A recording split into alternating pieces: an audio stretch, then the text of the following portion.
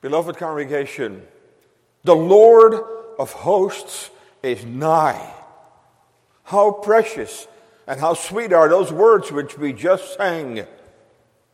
When we gather in the house of God, we can say that in a special way, the Lord of hosts draws near to us. But also in the Lord's Supper, in a very special way, the Lord of hosts is so very nigh to us in the person of his well-beloved Son, the Lord Jesus Christ. And so in anticipation of the administration of this blessed sacrament ordained by Christ, we want to briefly focus on the concluding words of the Gospel of Matthew, which you can find in the second half of verse 20 of chapter 28. And there we read God's word and our text. Lo, I am with you always, even unto the end of the world. Amen. And so the Gospel of Matthew concludes with Christ's promise of his abiding presence. I am with you always. Literally it says in Greek, I will be with you every single day until the end of the age. First of all, we will see that this promise was given to needy disciples. Disciples who needed to hear that, who needed to be encouraged by means of those precious words given to needy disciples. Secondly, it focuses uniquely on Christ's identity. This is one of those I am statements that we find throughout the Gospel of John. Here we have another one of those I am statements. This is who I am. I am with you always. And then thirdly, a promise that yields precious comfort. With us always, even unto the end of the world. And then that powerful stamp of divine approbation, amen, so shall it be. So the promise of Christ's abiding presence, given to needy disciples, focusing on Christ's identity, and yielding precious comfort. Congregation, they were indeed a needy group of men. They had just been given an overwhelming assignment by the Lord Jesus Christ. Even though he had said to them, all power is given unto me in heaven and on earth, yet the task to which he called them was a daunting one, an overwhelming one. He had commissioned them to go into the world of the Gentiles, to go into the world of the ungodly, to go and to proclaim his gospel to every creature, to proclaim in his name repentance and remission of sins. He commissioned these men for that great task by which the Lord Jesus Christ would fulfill the promise that he made to Abraham, that in his son, in Abraham's son, in him, in the Lord Jesus Christ, in him, all the nations, all the families of the earth would be blessed. And these men knew that Christ was asking them to go into a world that would be utterly hostile to Christ, hostile to his word, hostile to this precious gospel which alone offers life to perishing sinners. They knew that they would be called to preach the gospel to human beings whose carnal mind is enmity against God. This is how Jeremiah must have felt too, when God called this young man to be his prophet.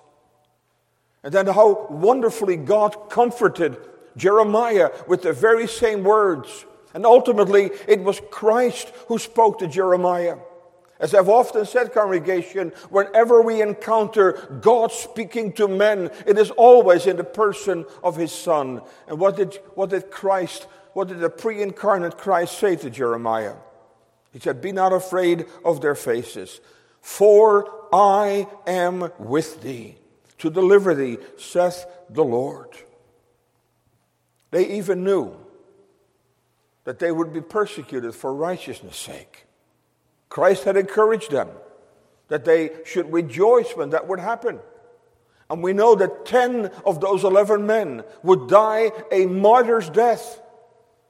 Christ said, "You shall be my witnesses." And the word witness in Greek is the word from which our word martyr is described. So the word itself does not mean suffering, but it became connected with it, because those who witnessed about Christ, those who bore witness to the gospel, often had to pay for it with their very lives. And they were also men who in and of themselves, and this is where it comes so close to us, they were men who in themselves were so weak and who were so unqualified to do this work. They were men who had failed Christ when it counted the most. When he needed them the most, they had forsaken him. They were men who had proven to be slow learners. In spite of the fact that for 3 years they dwelt in the presence of the living Word of God. They dwelt in the presence of Christ, who expounded the Scriptures to them over and over again. They were slow learners. And so Jesus had to say to the men of Emmaus, "O fools," he said, "and slow of heart to believe all that the prophets have spoken." A congregation, who of us cannot relate to this? How often have we been guilty of not being faithful to the Savior precisely when it counted most? How many of us would dare to say this morning that also in the season that has passed, that we never failed our Savior, that in the season that is past, that we have not stumbled and fallen? And how many of us, if not all of us, are slow learners when it comes to the things of God, when it comes to the gospel? In that sense, we could say that all of Christ's disciples, all of the students that are enrolled in the school of the Lord Jesus Christ, they are all learning disabled. And if you've ever worked with learning disabled students, you will know that often you have to repeat the same lesson over and over and over again until they finally begin to understand it. That's who we are, slow learners when it comes to the things of grace.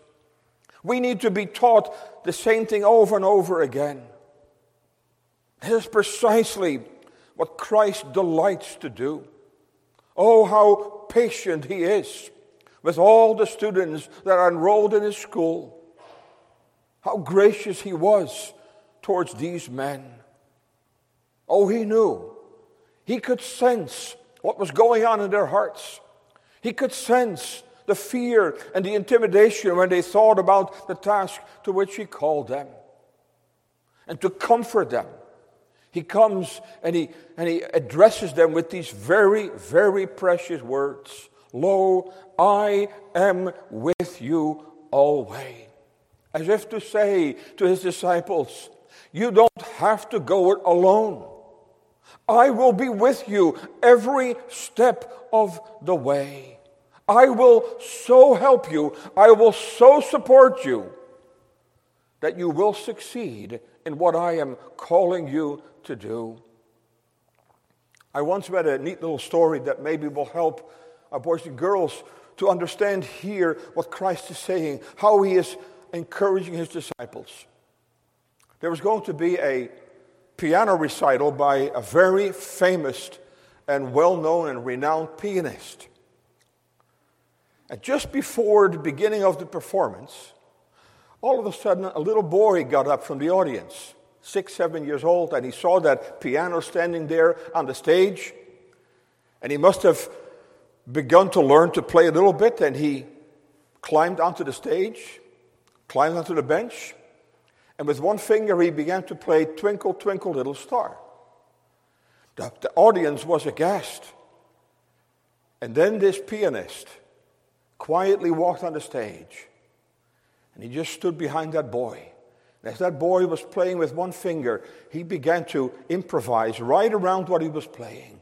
And the boy's face was gleaming because he was amazed, didn't realize at first what was happening. And that's what Christ is doing. May I put it bluntly and plainly. All we are capable of is twinkle, twinkle, little star. That's all we're capable of. But Christ comes. He comes and literally surrounded his disciples and say, you do not have to go this alone. I am going to be with you always. I will be with you every step of the way. There will not be a moment that I will forsake you. I will be with you. And congregation, what an encouragement that is also for us today. And that's precisely what Christ wishes to communicate by means of the Lord's table. Of course, he communicates this throughout his word. And ultimately, this promise brings together all of the promises of Scripture. All of them are wrapped up in this amazing statement. All of those promises in Scripture are ultimately yea and amen in him. And so by means of this sacrament, Christ so much desires to minister to his weak and needy people. Oh, how weak and needy we are. Perhaps you had a difficult week. Sometimes I know from experience how Satan seeks to delight, especially during the week of preparation, to target the people of God, to target true believers. And in so many ways, fire his arrows at us. Oh, at times the battle can be so intense. Our battle against a three-headed enemy, Satan, the world, and our own wretched and corrupt flesh. And then we are so prone to the sin that so easily besets us, namely the sin of unbelief. How quickly and how easily do we stumble? And so ultimately we all come to the house of God, not as accomplished Christians, but as compromised Christians. We come here with all of our weakness. And what a blessing it is, I've said this before, what a blessing it is that Christ meets us precisely where we are, in our need, in our weakness, in our frailty. What a blessing it is that Christ never waits until we are prepared for the Lord's table. He does not wait until we are in the proper mood, until we are in the proper spiritual frame. For if that were the case, there would never be a Lord's Supper. But the Lord's Supper comes regularly. In the Lord's Supper, Christ, in such a precious way, draws so very near to his people. And he is saying, my dear people, I want to remind you, even visibly, I want to remind you that I am always with you. That brings us to our second point, where Christ makes this amazing statement about his identity. And as several commentators point out correctly, I believe, that every word counts. Christ here makes a very emphatic statement. I am with you always. So let me just very briefly seek to emphasize what he's emphasizing. First of all, it begins with that precious word I. He is the great I of this text. He is the great I of his word. He is the great I of this sacrament. He is the host of the table. Oh, he was saying to the disciples, consider who I am. Consider all that you know about me. Consider that I am God manifest in the flesh.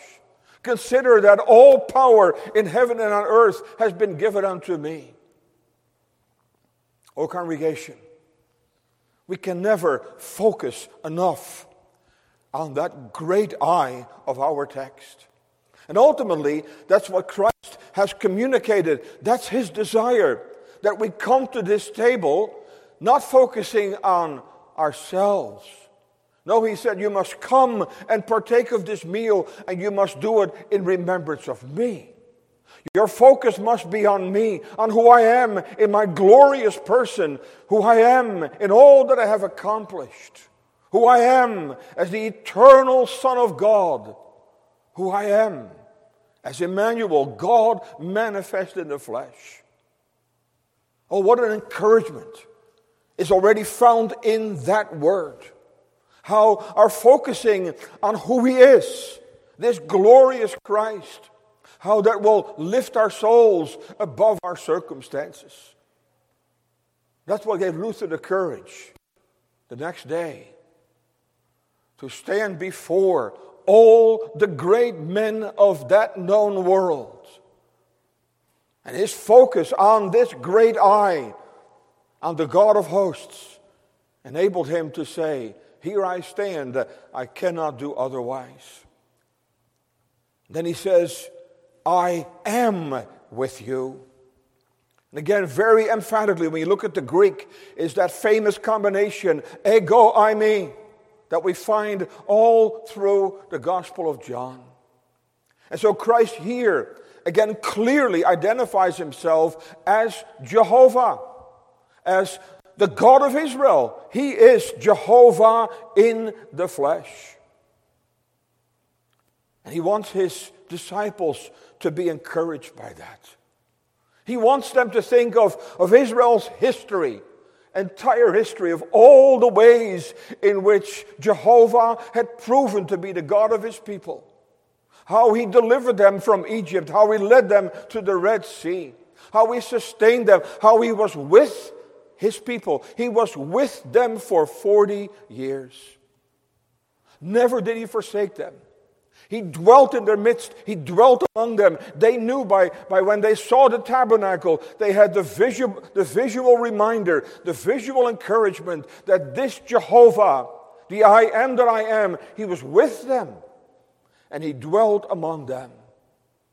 And Christ is saying to his disciples, that's who I am. I am the God of Abraham, Isaac, and Jacob. I am the I am that I am. I am the one who led the people through the wilderness and brought them into the promised land. This is who I am. And I'm promising you that just as I have always been with my people throughout the ages, so I will be with you, and I will be with you always. And then that beautiful word with. I am with you. Congregation, do you know that word with is what this table is all about? That's what Christ communicates to his people. I am with you. That word with is the heart of the gospel, is the core truth of the gospel, is the wonder of the gospel. That is God's good pleasure set before us visibly in the Lord's table. And why is it that Christ can say to us this morning, my dear people, I am with you? It's because that table reminds us that on the cross of Calvary, God was against him. Because that's what we deserve as sinners. When Adam and Eve sinned and they were expelled from the garden, is because God had turned against them. He had to turn against them. Because they had now become sinners. They had transgressed his law. They had despised his love. That's how we come into the world. By nature, God is against us. By nature, the wrath of God abides on us. And in order for God ever to be with us again, in order for God to be favorably inclined towards us, he had to be against his only begotten Son. Oh, in order for this Jesus to be our Emmanuel, God with us, he hung on Calvary's cross and he cried out, my God, why hast thou forsaken me? My Father, why art thou against me? And the question is answered here. The Father was against his only begotten Son. He was against him as our mediator. So that on the basis of that sacrifice, God can be with us. He can be with us freely, unreservedly, without any strings attached. He can be with us in full harmony with his glorious being. He can be with us and unveil his heart of love to us. All because of what was accomplished on Calvary's cross. So that broken bread and that shed wine points us to the cross of Calvary, to the sacrifice that he brought there. It reminds us of the price that he paid in order to secure our salvation. It reminds us visibly that he was willing to experience hell in your place so that there could be a seat for you at this table. So that God can now be with you. And by means of the Lord's Supper, Christ wants to reassure his people, here is the evidence that I am always with you, and I always will be with you. That no matter what happens, this remains absolutely true. So I am with you. I am with you. I am with you, and now I am with you. That's amazing too. It doesn't say I am with thee. Thee is the singular in Old English. So he was addressing that to all that were there, the 11 and perhaps the 500, who knows. I am with you. So that no one would have to exclude himself. Oh, this is true for all of his children, for all those who, wrought upon by the Holy Spirit, have found and are finding their salvation in him. For all those for whom this Christ has become precious. Because, congregation, that is the foundational mark of grace. The true believer is someone who loves this Christ in sincerity, for whom this Christ has become precious and the chiefest among 10,000. Oh, I am with you. And that's again so beautiful. Because what a contrast between I and you. I, the eternal Son of God, by whom and for whom all things were made, the great I am, and then you. Greater contrast is not imaginable. But that's the wonder of the gospel. That's the amazing truth of the gospel, expressed even to the thief on the cross. What did Jesus say to the thief on the cross? Thou shalt be with me in paradise today. You and I will be there together. And how is it possible for Christ and his sinful people to sit at one table? It's all because of his finished work. That finished work is the foundation why he and you can be connected. That's why God so often refers to himself as the God of Jacob. Congregation, that is worth meditating on. The God of Jacob. Think of what kind of a man Jacob was. He was not morally superior to Esau. By no means. And yet God goes out of his way to say, I am the God of Jacob. Jacob, a man whose name means supplanter. How can that be? How can God mention his name and Jacob's name in one breath?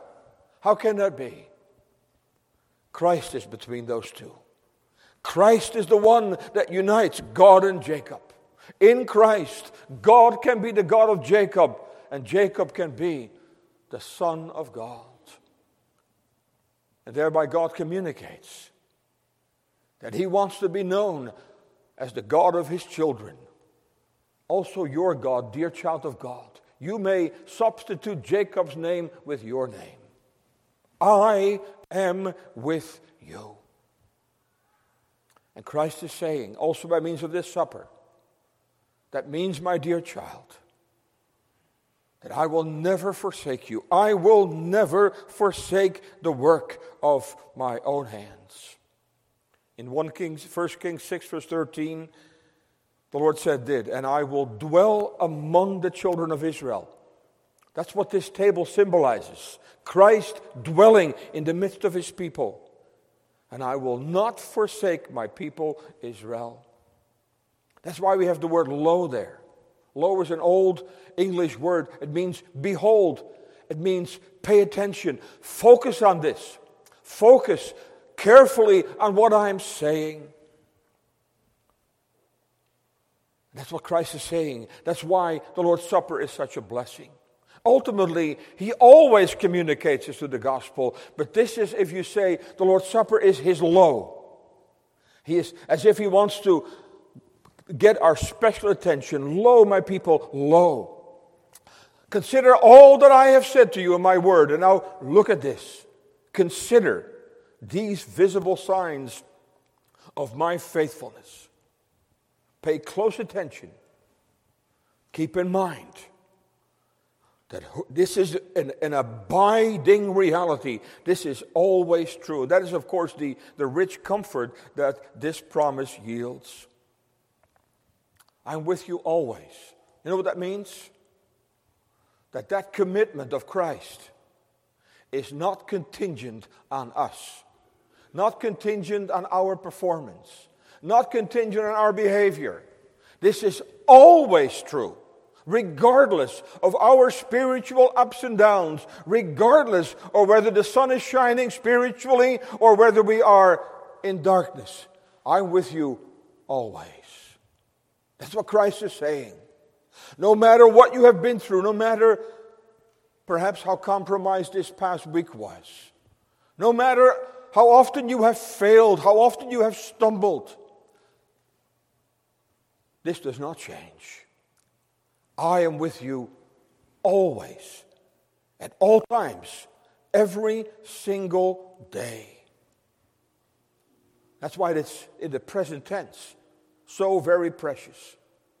There's never a moment that this is not true. In Joshua 1 verse 5, God said to Joshua, I will be with thee. I will not fail thee, nor forsake thee. That's what Christ is communicating this morning. I'm with you always. I am with you in all places. No matter where you will ever be in this world, he said to the disciples, no matter where you will ever go, no matter where my providence directs you, I will always be with you. All places. Even if that means a prison cell. When Joseph ended up in prison,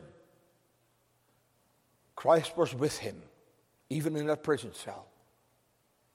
When Paul and Silas ended up in prison, why were they able to worship in the middle of the night? Because they experienced the presence of Christ. They experienced the reality of this promise. He was with them even there. How did Richard Wurmbrand endure all those torturous years in prison? Because he experienced the presence of Christ. I am with you always. David confesses in Psalm 139 verse 3, thou art acquainted with all my ways. Oh, dear child of God, your Savior is acquainted with all of your ways, with all of your circumstances, with all of your struggles, with all of your trials. He is acquainted with all of your ways, and he's saying, I will always be with you, no matter what befalls you, no matter where you are and where you dwell. That includes all of our trials. Listen to the precious words of Isaiah 41 verse 10. Fear thou not, for I am with thee. Oh, Christ selected words that occur throughout the Old Testament. If you do a search on your computer concordance and you type in, I am with thee, the whole phrase, and I am with you, you will come up with 14 references where you will find this. And you read those passages, they all express the same thing that Christ is expressing here. Fear thou not, he says. I am with thee. Be not dismayed, for I am thy God. I will strengthen thee. Yea, I will help thee. Yea, well, I will uphold thee with the right hand of my righteousness. I am with you always, even unto the end of the world. We need to wrap this up. And Christ is simply saying, as long as the world stands, this promise will be fulfilled. I will never fail you. I will never forsake you. I will always be with you. Because you see, the history of the world, as you know, is really his story. And as long as his story continues, he will fulfill this promise. And he will be the refuge and the strength of his people. He will be with us until he returns in glory. Until that moment arrives of which he spoke in Matthew 24:14. And this gospel of the kingdom shall be preached in all the world for a witness unto all nations. That's what he called them to do. And then shall the end come. And then it concludes with this beautiful and precious word, amen. There's some difference of opinion as to whether Christ said this or whether Matthew added this, but it does not matter. It is the inspired word of God. It is the finishing touch, you see, on what Christ just said. It is the finishing touch on the entire Gospel of Matthew. So it shall be. It is, as it were, the divine seal upon that promise. In Exodus 3, verse 12, God said to Moses, who was so fearful, who had all kinds of excuses, did not dare to go to Pharaoh. So what did Christ say to him? Certainly, I will be with thee. Amen. So it shall be. And ultimately we may say, dear congregation, Christ himself, you will hear me say this often, Christ himself is the warranty of his own word. The living word, that's who he is. The living word of God is the warranty of the written word of God. That's why God's word cannot fail. That's why God's promises cannot fail. That's why we read of 2 Corinthians 1 verse 20, for all the promises of God in him are yea, and in him amen, unto the glory of God by us. Oh, this is the Christ who appeared to John on the island of Patmos, and who so encouraged him, and who said to John, remember who I am, John. I am again, the Alpha and the Omega, the beginning and the ending, saith the Lord, which is, and which was, and which is to come, the Almighty. Oh, my dear congregation, dear believer, this is the Christ who is saying to you, my dear child, I am the Alpha and the Omega. I will be with you always. I will never forsake the work of my hands. And actually that word amen is an encouragement for us to plead upon this promise. Congregation, let me be crystal clear. God is so honored when we say amen to his promises, when we say amen to his word. God has given the promises to his people to encourage. He stretches out his hands to us as if to say, my people, I want you to take hold of this promise. I want you to take hold of my word. I want you to say amen to my amen. Amen to my word. May that be our experience as we gather around this table, and as we do this in remembrance of him. May our participation be our amen to his amen, set before us in the broken bread and the shed wine. And that we may experience in a very real way that if God is for us, who shall then be against us? Oh, dear child of God, dear believer, believest thou this? Oh, the Lord Jesus often has to say to us, why are you fearful, O ye of little faith? Oh, again, he stoops down so low. He comes down to where we are. Why are you fearful, O ye of little faith? Consider who I am. Be encouraged. Here's the evidence. I am with you always. Amen.